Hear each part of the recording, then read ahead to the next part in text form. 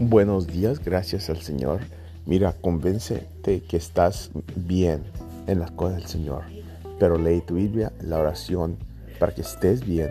Es algo que tienes que trabajar haciendo la oración, pidiendo al Señor, para que crezcas. Estos días tienes que crecer, no estás creciendo. La leche ya no puedes tomar leche, tienes que comer la carne. Sigues adelante. El verso de hoy, Salmos 24 días, dice: Dios, ¿quién es Rey de la gloria? El Señor de los ejércitos del cielo, el Rey de gloria. Él es el Rey de gloria. Uno tiene que estar uno con Él, tiene que aprender de Él. Y no vas a crecer si no vienes a las cosas del Señor, a compañerismo, al estudio, a todo eso.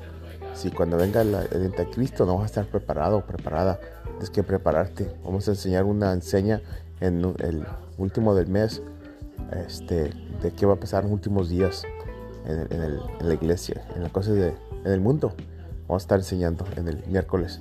Que Dios te bendiga, que tengas un tremendo día. Voy a pedir al Señor que te ayude y te cuide y que quiebre esa costumbre de que no puedes entrar a las cosas del Señor. Dios te bendiga.